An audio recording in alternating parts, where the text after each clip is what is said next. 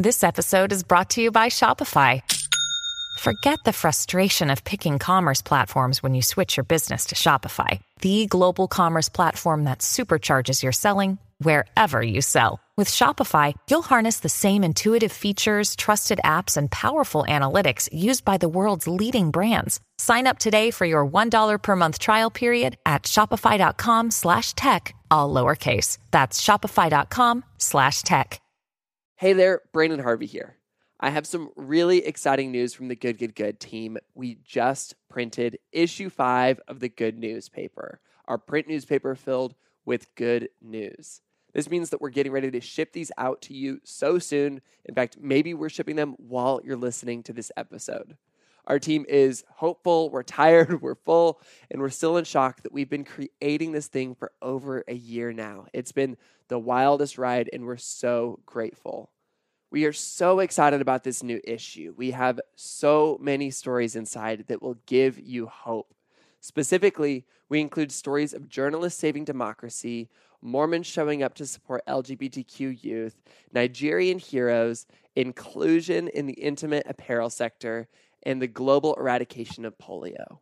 Uniquely, this issue also includes a good news story on how to plan a wedding that's ethical, environmentally friendly, and gives back. Don't miss out on all of the real, messy hope inside of our newest issue. Visit our shop at goodnewspaper.co or click the link in our show notes to get issue 5 of the Good newspaper. All right, now here's the show.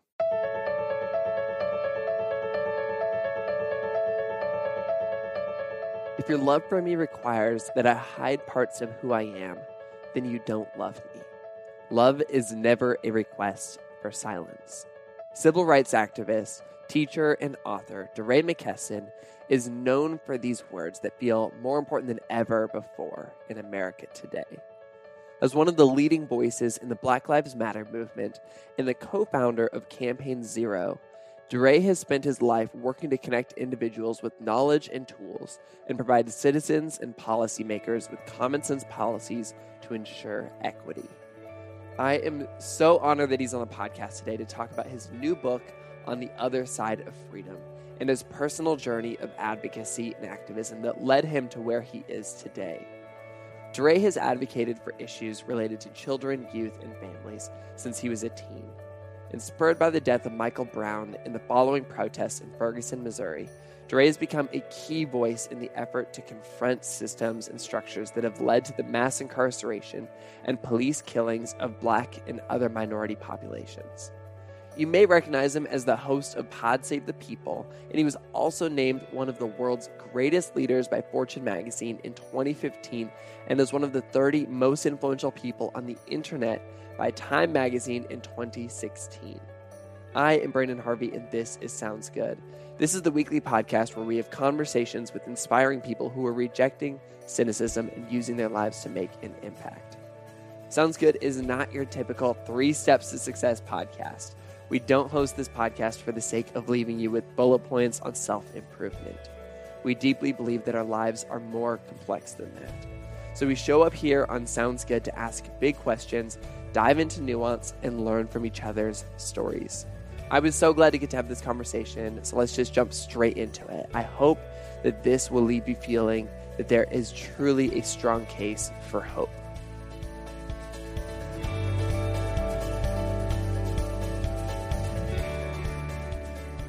So, DeRay, welcome to the podcast. I'm excited to get to talk with you today. It's good to be here. I want to kind of start back at the beginning and just kind of dive into where you got started. You grew up in, remind me again, Baltimore?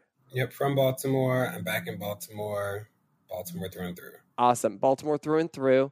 And you were raised mostly by your dad, right?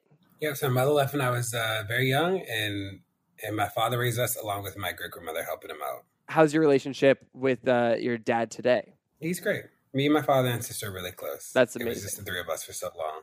I like this part in the book where you talked about, because your name is DeRay, your sister's name is Teray, your dad is Ray, is that right? His name is Calvin, but he went by, for whatever reason, they called him Ray when he was a kid. So his friends call him Ray. That's amazing. And you all moved on to a street that was something like that. What was it again? It was Del Rey, yeah.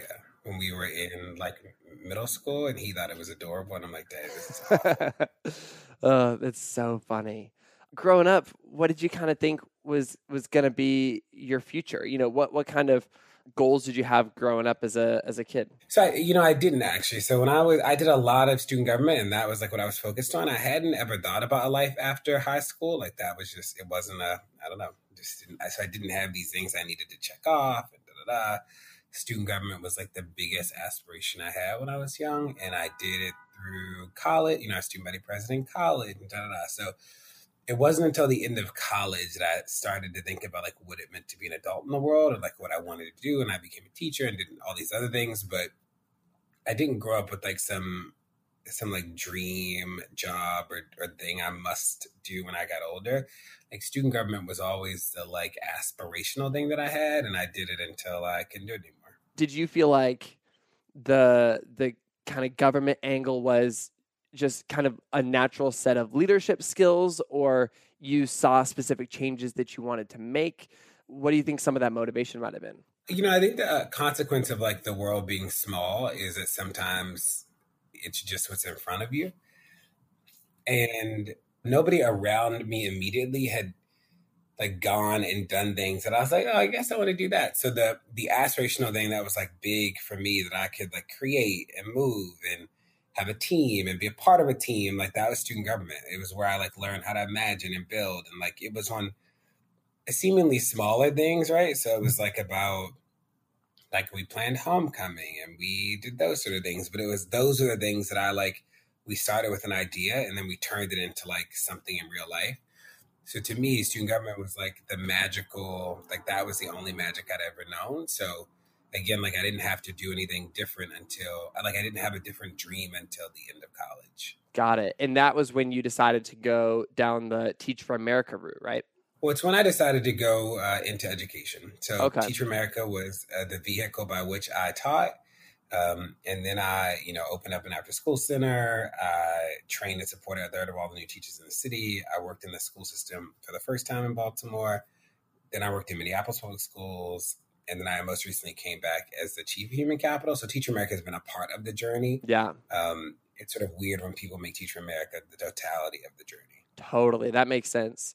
Those early days you were, hands-on in classrooms. What was kind of your experience working with students day to day like? Teaching's the best thing I ever did. So, it was, I taught math, which was the hard thing about math is that kids are really math phobic, right? So either people think they're like geniuses, which is very few kids. A lot of kids think that they're struggling in math is actually a sign of their like failure as a person or like their intellectual weakness. And so being a math teacher was, half a psychology game of like, you will fail at this. And that is not an indictment of you, right? That like part of the practice, part of what it means to practice is actually getting things wrong and learning from it. And normalizing that in math was actually pretty big. And the second was like, I think about the classroom as the first place that kids learn about what power looks like outside of the home. It's like the first place that you're like with all these strangers and have to negotiate what your body does and what conflict looks like and what joy looks like. And so as a teacher, we got to do those things. So I think about some of the coolest moments in class were moments where students were practicing and they're doing all this stuff, but in a way that was like about love and about joy. And we had a lot of fun together. And so math wasn't this like painful experience for any of us. Math got to be sort of a cool experience and a fun experience where everybody got to move. And, I taught a decade ago at this point. So my students are older now. They're like, 20 and 21. Wow. So it's sort of wild to see them grow up. What a fascinating, great perspective on education, that it's, this opportunity for people to learn about all of these things that are, greater than just, algebra or whatever you're teaching. And also, I think about when I was a student, how I felt like I was so bad at math, but my math teachers were the most impactful teachers on me, probably for that very reason, that I learned about failure, getting up from that and, choosing to continue. It teaches you a greater sense of resilience than, the classes that you can lean into with your strengths. Yeah, it was great. And, I taught 60, 90, and 120-minute classes, which is a very long time for 11-year-olds to do anything, let alone math. But I learned a lot. And like, I think one of the reasons I was an effective math teacher is that I was actually like a pretty poor math student. So I completely, not only did I empathize with them, but I actually could like anticipate the things that they were going to struggle with because those were things that I'd struggle with. So I learned a lot, and they you know, we did really well together. I'm still really close to the people I taught with, and you know, I moved back to Baltimore after I taught, so I wasn't in that particular school community, but I was there the second year that it ever existed. So it was beautiful to like see a school be born. So you moved back to Baltimore. You're working in the education world. Is this the time when the shooting of Michael Brown in Ferguson, Missouri happens? So I teach in New York. I moved back home, open up an after school center, train new teachers, and start working in the school system. The superintendent leaves. Dr. Alonzo, who was the superintendent I got hired under, he left, and a lot of us left when Dr. Alonzo left. So I went to Minneapolis to have a similar role. And when Dr. Alonzo left, you know, I moved to Minneapolis, and Mike Brown was killed while I was living in Minneapolis. And when that happened, how did you find out? Was it Twitter? Were you watching I guess it might not have been the news. Do you remember that moment? Yeah, so it was a combination of Twitter and the news, but the thing that sort of mobilized me, that made it real and not sort of another news story, was there's a national moment of silence that happened. And I was actually with a group of teachers. I was speaking as a former teacher on a panel somewhere.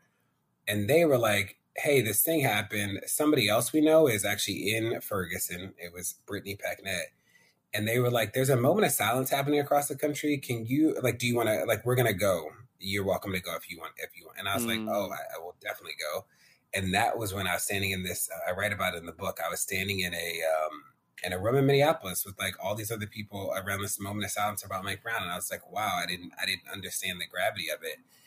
And that weekend is when I got in the car and drove to Ferguson. And, I planned to stay for 2 days, but it turned into, much longer time for all of us. What was that first experience when you arrived like? Was that did you first meet Brittany Packnett? Was she the first person that you interacted with there? Yeah, so I got put in touch with Brittany through a woman named Jessica, who I'd known for a long time too. And Brittany actually found somebody else's house for me to stay at, which was funny. So I got the call. She was like, DeRay, my friends are going to host you. So I go to their house. I drop off my stuff. And then we go to the street, and then I meet Brittany for the first time. So technically, the guys whose house I stayed at are the first people I met. Brittany was like, and then I met Brittany very shortly after. And she was, we've stayed very close ever since then. And you guys started organizing together and started protesting together.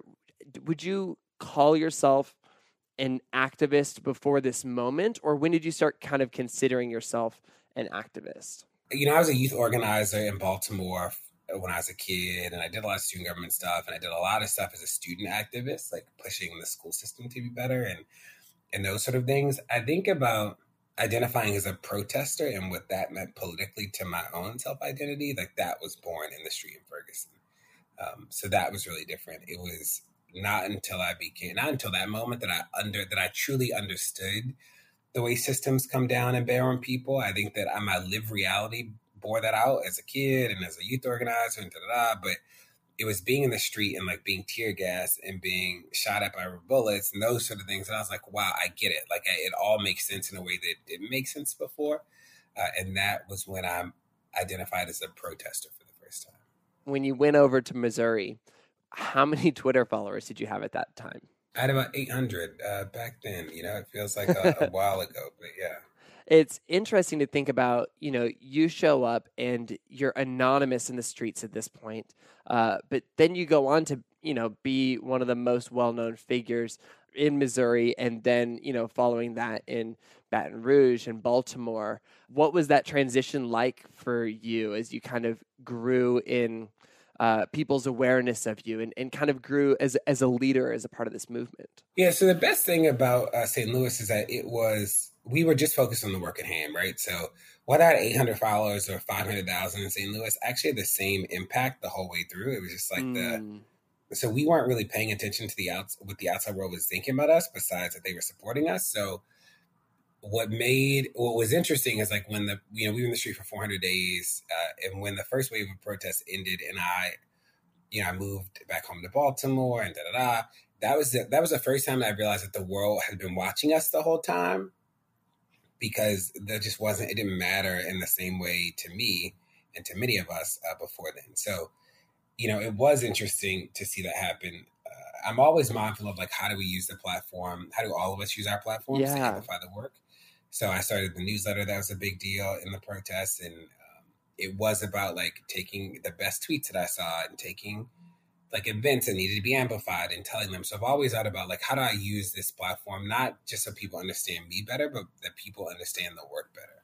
That totally makes sense. And I can feel that too. I think that I think that was around the time when I first started following you and Netta and Brittany. And for me, it was so important and valuable to have that direct window into what was happening, kind of the reality from so many points of view on the ground on kind of what the experience was. And of course, it changed the game for the conversation in the United States, but ultimately, I think that it opened the eyes of a lot of people like me to what was going on, and then I think it just kind of opened up the way that I was thinking about, okay, how can I get involved from this? Even if I'm not out in St. Louis, how can I be a part of this? And I think that in many ways, you and the community you were with brought that to life. The thing I've been thinking about is how that was really new. The way that we all use social media in that moment was new for social justice here in the States.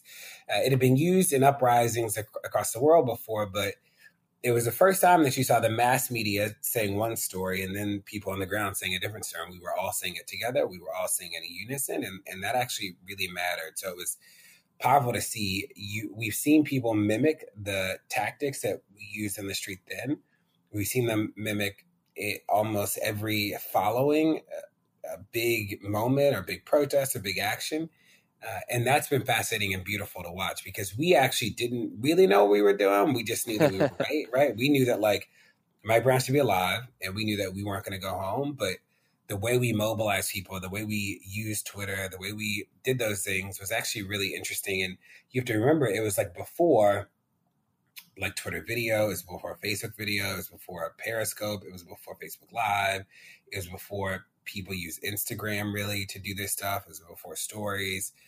So it was like heavily text-based. Now this stuff is like an interesting combination of like video and text, but that just wasn't what it was then. Yeah, I was going to ask how much intentionality was going into what you were doing, or if it was just the natural response to where you were at. And it sounds like it may have been that. But what was some of the strategy that you were thinking through as you started realizing that this was working, that it was effective, and that people were paying attention? Yeah, I think that we, for me, as somebody who had like one of the biggest platforms like on Twitter, it was like, how can I, and that was when it was just 140 characters, how do we tell a consistent story that everybody can understand? Like that was the thing, right? So yeah, I could say this in like a really complicated way and but like that was before Threads even. So it was like I needed to make it as tight as possible so people could repeat it and understand it. And that's what went into all of it. With Vine was where most of the videos were.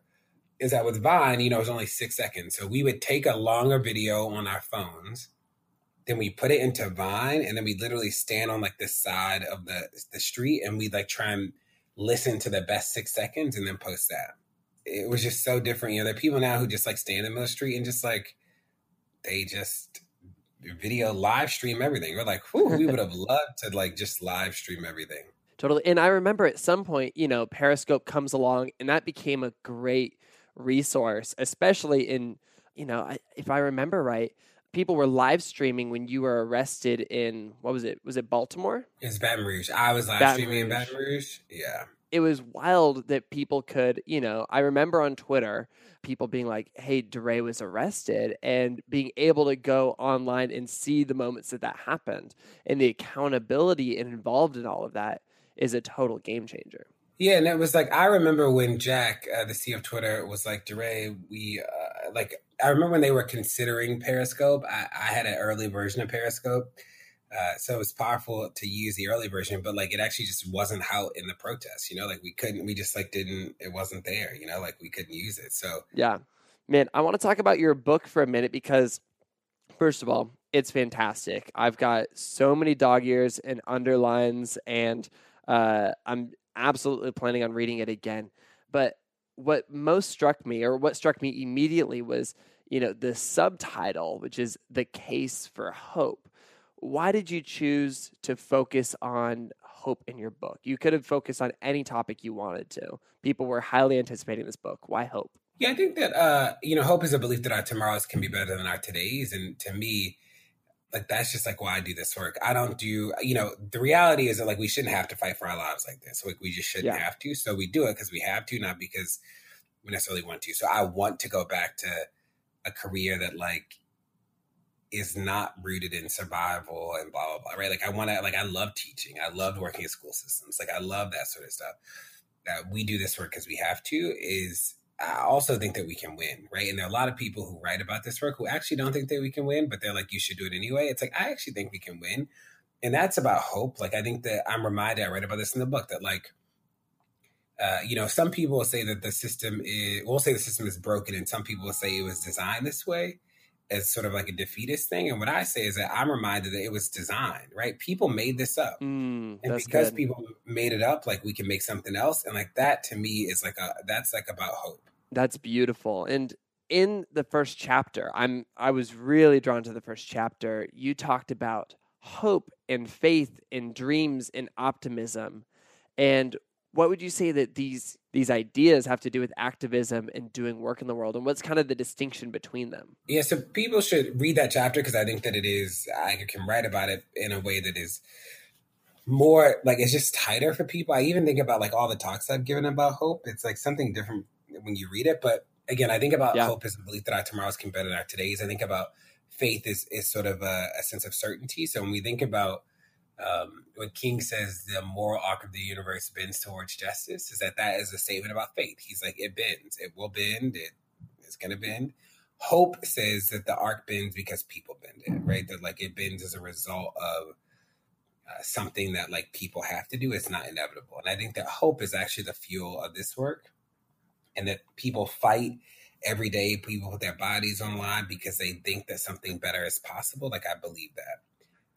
And I wanted to just tease that out. I think that some of our best thinkers some writers have actually sort of written in a way that makes hope seem like a frou-frou thing.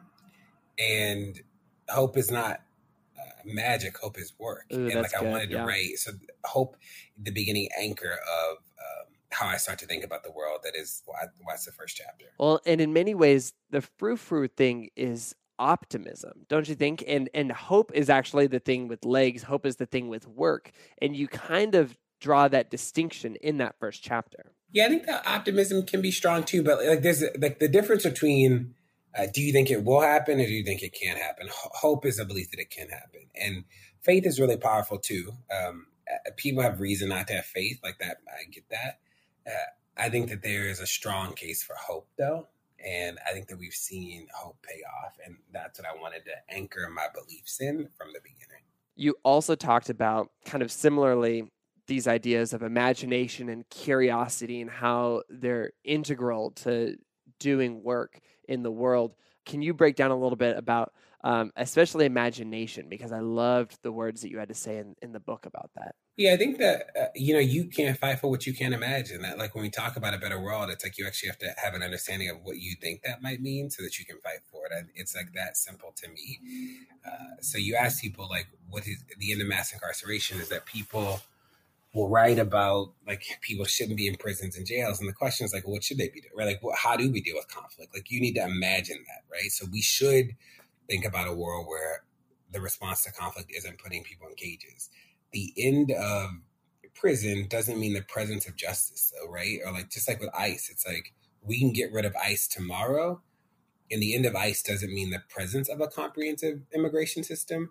Like we have to actually like make that, and like I just wanted to tease it out and like allow people to imagine. One of the things that's different between the right and the left is that the right isn't really introducing new ideas; it's ideas that we've already seen before. The left, we're like making all this stuff up.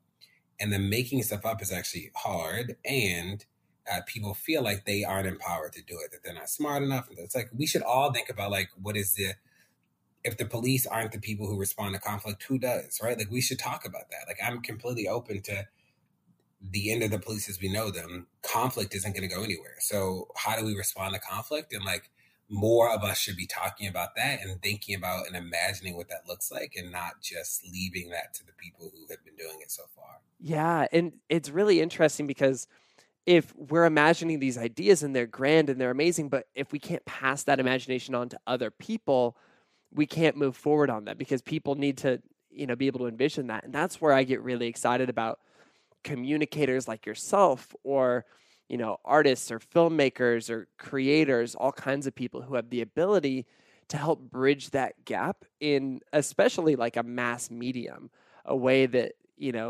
gives large groups of people this vision that we can work towards. Because if we can't see that in our mind's eye, taking the steps to get there is going to be really, really difficult. Yeah. We got to imagine like that has to be an actual part of the work. Like, that is real. So when we talk about the end of all this stuff, it's like, we need to figure out like what we build. And the build part is what scares people, but it's also what people feel like they just aren't smart enough to engage. And it's like, public education as currently configured has not only been invested in not enough, like it just hasn't, the investments haven't been there, but some of this we just need to rethink.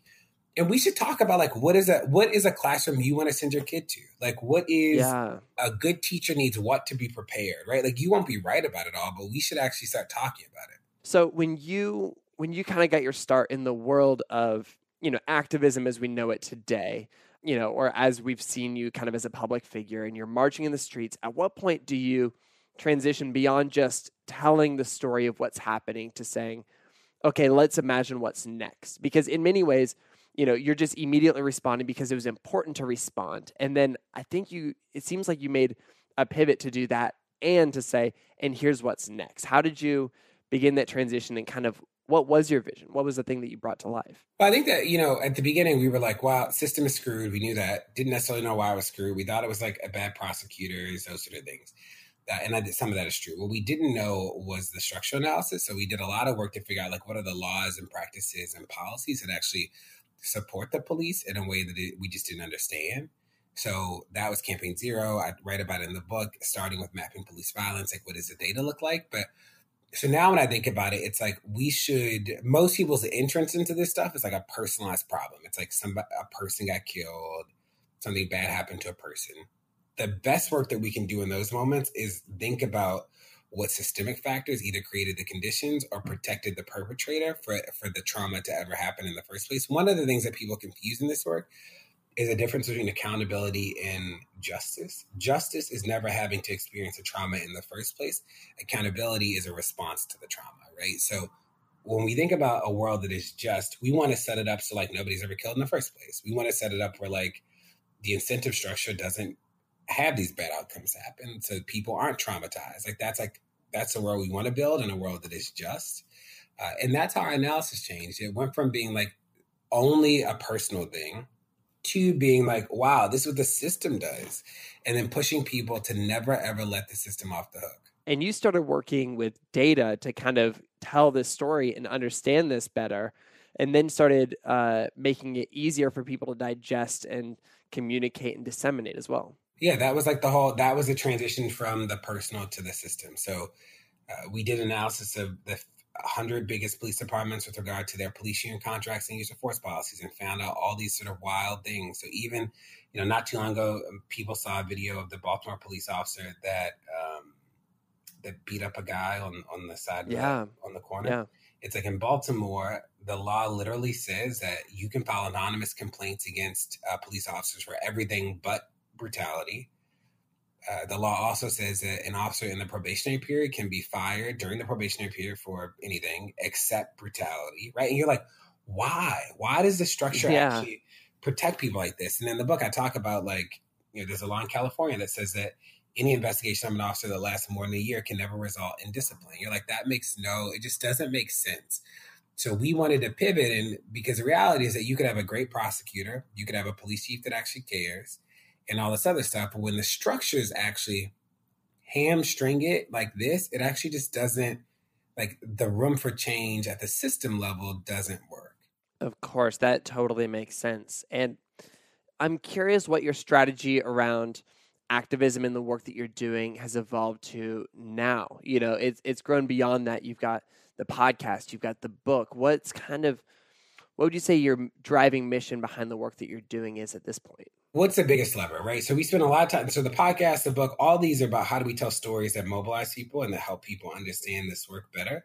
And then we do a lot of like data and policy stuff around the country, and it's about like how do we make sure that systems change. So there are a lot of people doing incredible work around individual incidents, and we felt like we didn't need to, like that space is really covered. We wanted to focus on systems. So what would it look like in Austin, for example? The whole city council voted against a police union contract, and we work with the protesters there, the organizers, to like help that happen and to help them organize and make sure that they were as prepared as they needed to be.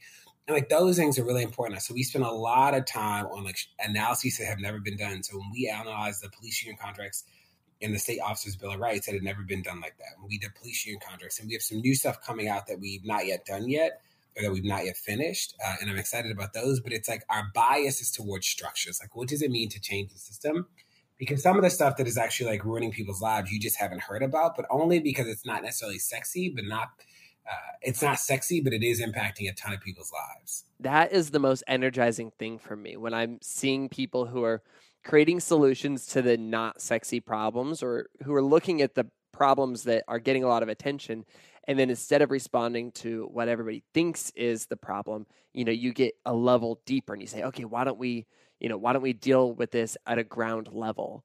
With all that said, I feel like you've received a good amount of criticism, on cable news or on, kind of more conservative media. And there's probably a lot of people who just, they don't respect or like the work that you're doing. As a part of what you're doing, are you trying to win people over? Like, in some ways, are you also trying to play the communications game of saying like, okay, wait, we can change some of these people's minds. We can change the way that they think. Or are you just head down focused on, the work at hand? And, if people like that or don't like that, that doesn't matter. It's been interesting to talk to people. It's like you can be pro-police and still believe these things that I believe, right? So I think that what is not a motivator, I think that the police have done such an incredible job of creating a sense that like without them in their current form or whatever form they say, then like your community just won't be safe. The police have like nailed that narrative.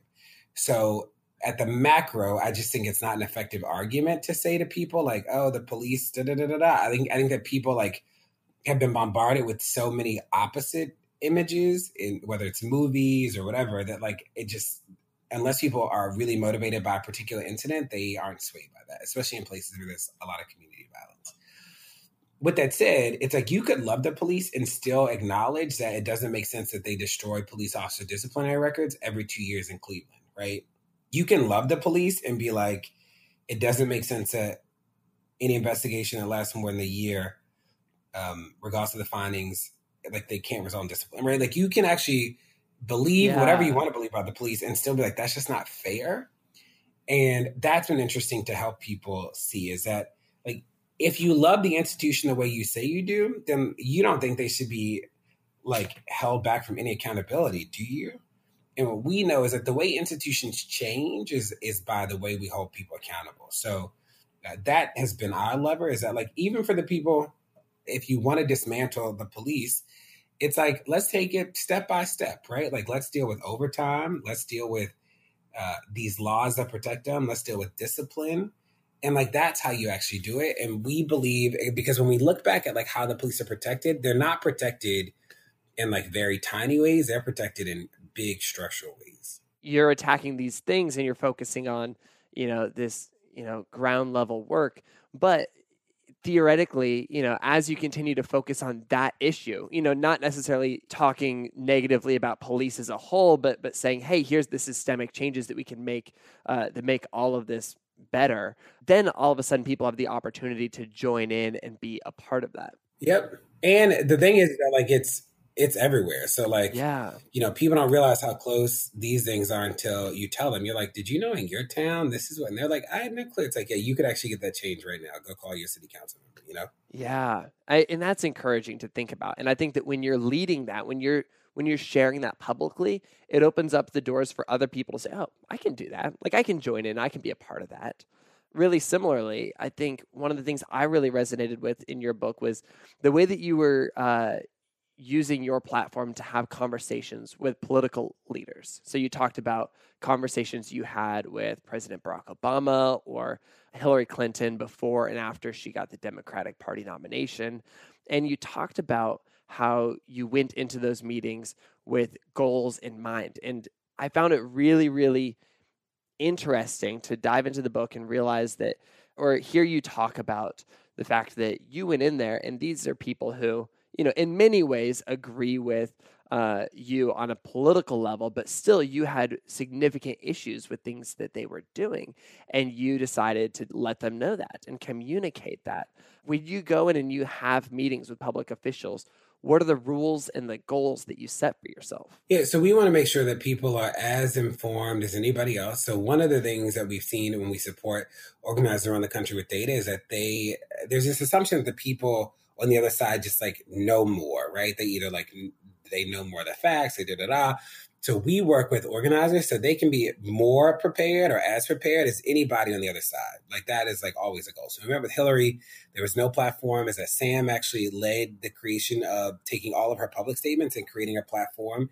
And we had a prep call with everybody who was in the room with us so that like they would know what she said and when she said it, even though she hadn't like released an official platform yet. So those sort of things are really important. We also know that we're not the only people who can tell the truth. So part of our work is to make sure that we bring other people in the room and that we keep the door open. So, in the meeting with Hillary and with Bernie, we made sure that there were other people invited from all across the country so that they could tell their truth and they could ask questions and they could push. And like those things are really important to us. And the third is that we always push someone specific. So we're asking Bernie about specific things. We're asking Hillary about like what she believes with this certain thing. Like these are really important. And like that is what we believe with all of these meetings across the country. Man, that's great. I love the way that you're thinking about that. And I think that definitely sets the tone for others who have the opportunity to get to meet with leaders and, to dive in with so much intentionality is really, really valuable. Kind of as we're wrapping up this conversation, I'm curious, with all of this work that you're doing, all these different ways that you're having an impact, what's the legacy that you want to leave? 50 years from now, what do you want to be said about you? I don't know if I have a great answer to that. I want us all to make sure that that for all the attention we brought to the issues and all the energy we brought, that like systems and structures actually change as a result of it. I know what I don't want to happen is that people look back in 20 years and they remember only the really interesting way we use social media to bring attention, and that didn't lead to change. So I would love to see, police union contracts change. I'd love to see laws change. I'd love to see accountability for the police as they currently exist. I'd love to see us create new forms of safety in communities that don't require armed intervention or people being put in cages, right? Like, so a host of things I'd like to see. I also know the civil rights movement was a decade-long worth of activism, and we are, in year 4 since the movement began. So there's a lot more work to be done and a lot more time to do it. For people who are looking at the work that you're doing and they want to get involved, or they want to take a step further and deeper into getting more involved, to kind of finish off this episode, what would you recommend to them? What would be your words of advice on how to take that next step? Yeah, if you want to work with us, then I'd say go to joincampaignzero.org and sort of join our list. Would love to have you be a part of it, or tweet us or something like that. And otherwise, and I read about this in the book, in the last section, the letter to activists, is like you need to know an issue well. So like find whatever the issue is that like is your thing, know it well, because you knowing one thing well will actually help you think about all of the other stuff better. It'll help you see how systems intertwine. It'll help you ask better questions. And I met a lot of people who like want to do something, and the reality is the first thing they should be doing is actually like learning more about whatever issue is their issue, and then they'll just be better activists and better organizers.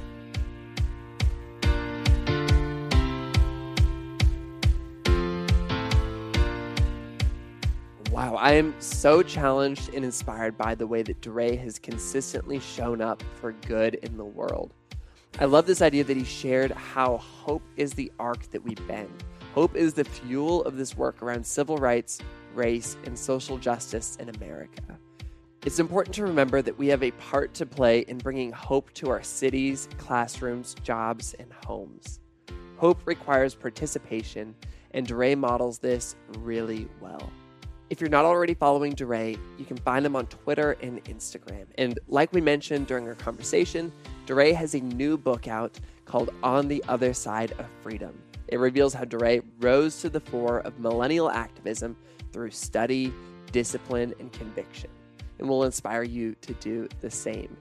His belief in a world that can be made better, one act at a time, is beyond powerful. I couldn't put the book down. You can pick up the book wherever you pick up books. If you're new to Sounds Good, we would love for you to stick around. You'd also love my conversation with Clint Smith, one of DeRay's co-hosts on his podcast, and Adam Foss, a prosecutor doing great work in the criminal justice system. You can find both of these episodes and more than 100 other episodes by searching for Sounds Good wherever you listen to podcasts.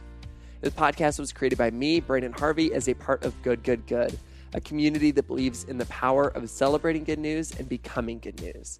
Chad Michael-Snavely and the team at CM Studio edit, mix the show, and Christy Karenbrock offers production support. You can get lots of hopeful stories on social media by following us everywhere at GoodGoodGoodCO. And like we mentioned at the top of the show, issue 5 of the Good Newspaper is here. We've just printed our newest issue of our newspaper filled with good news, and we'll be shipping out papers this week. We are so excited. I am so proud of issue 5. Our team has been working hard, and we can't wait to show you what's inside. We've got stories to tell, and we don't want you to miss out. So you can subscribe online at goodnewspaper.co or follow the link in our show notes to purchase an individual copy or subscribe to a whole year. One more time, that's goodnewspaper.co. And on that note, that is a wrap for this week's episode. Go out and remember that there is a strong case for hope when we show up for the issues we care about. We'll be back next week with another inspiring story from an incredible person. Sound good?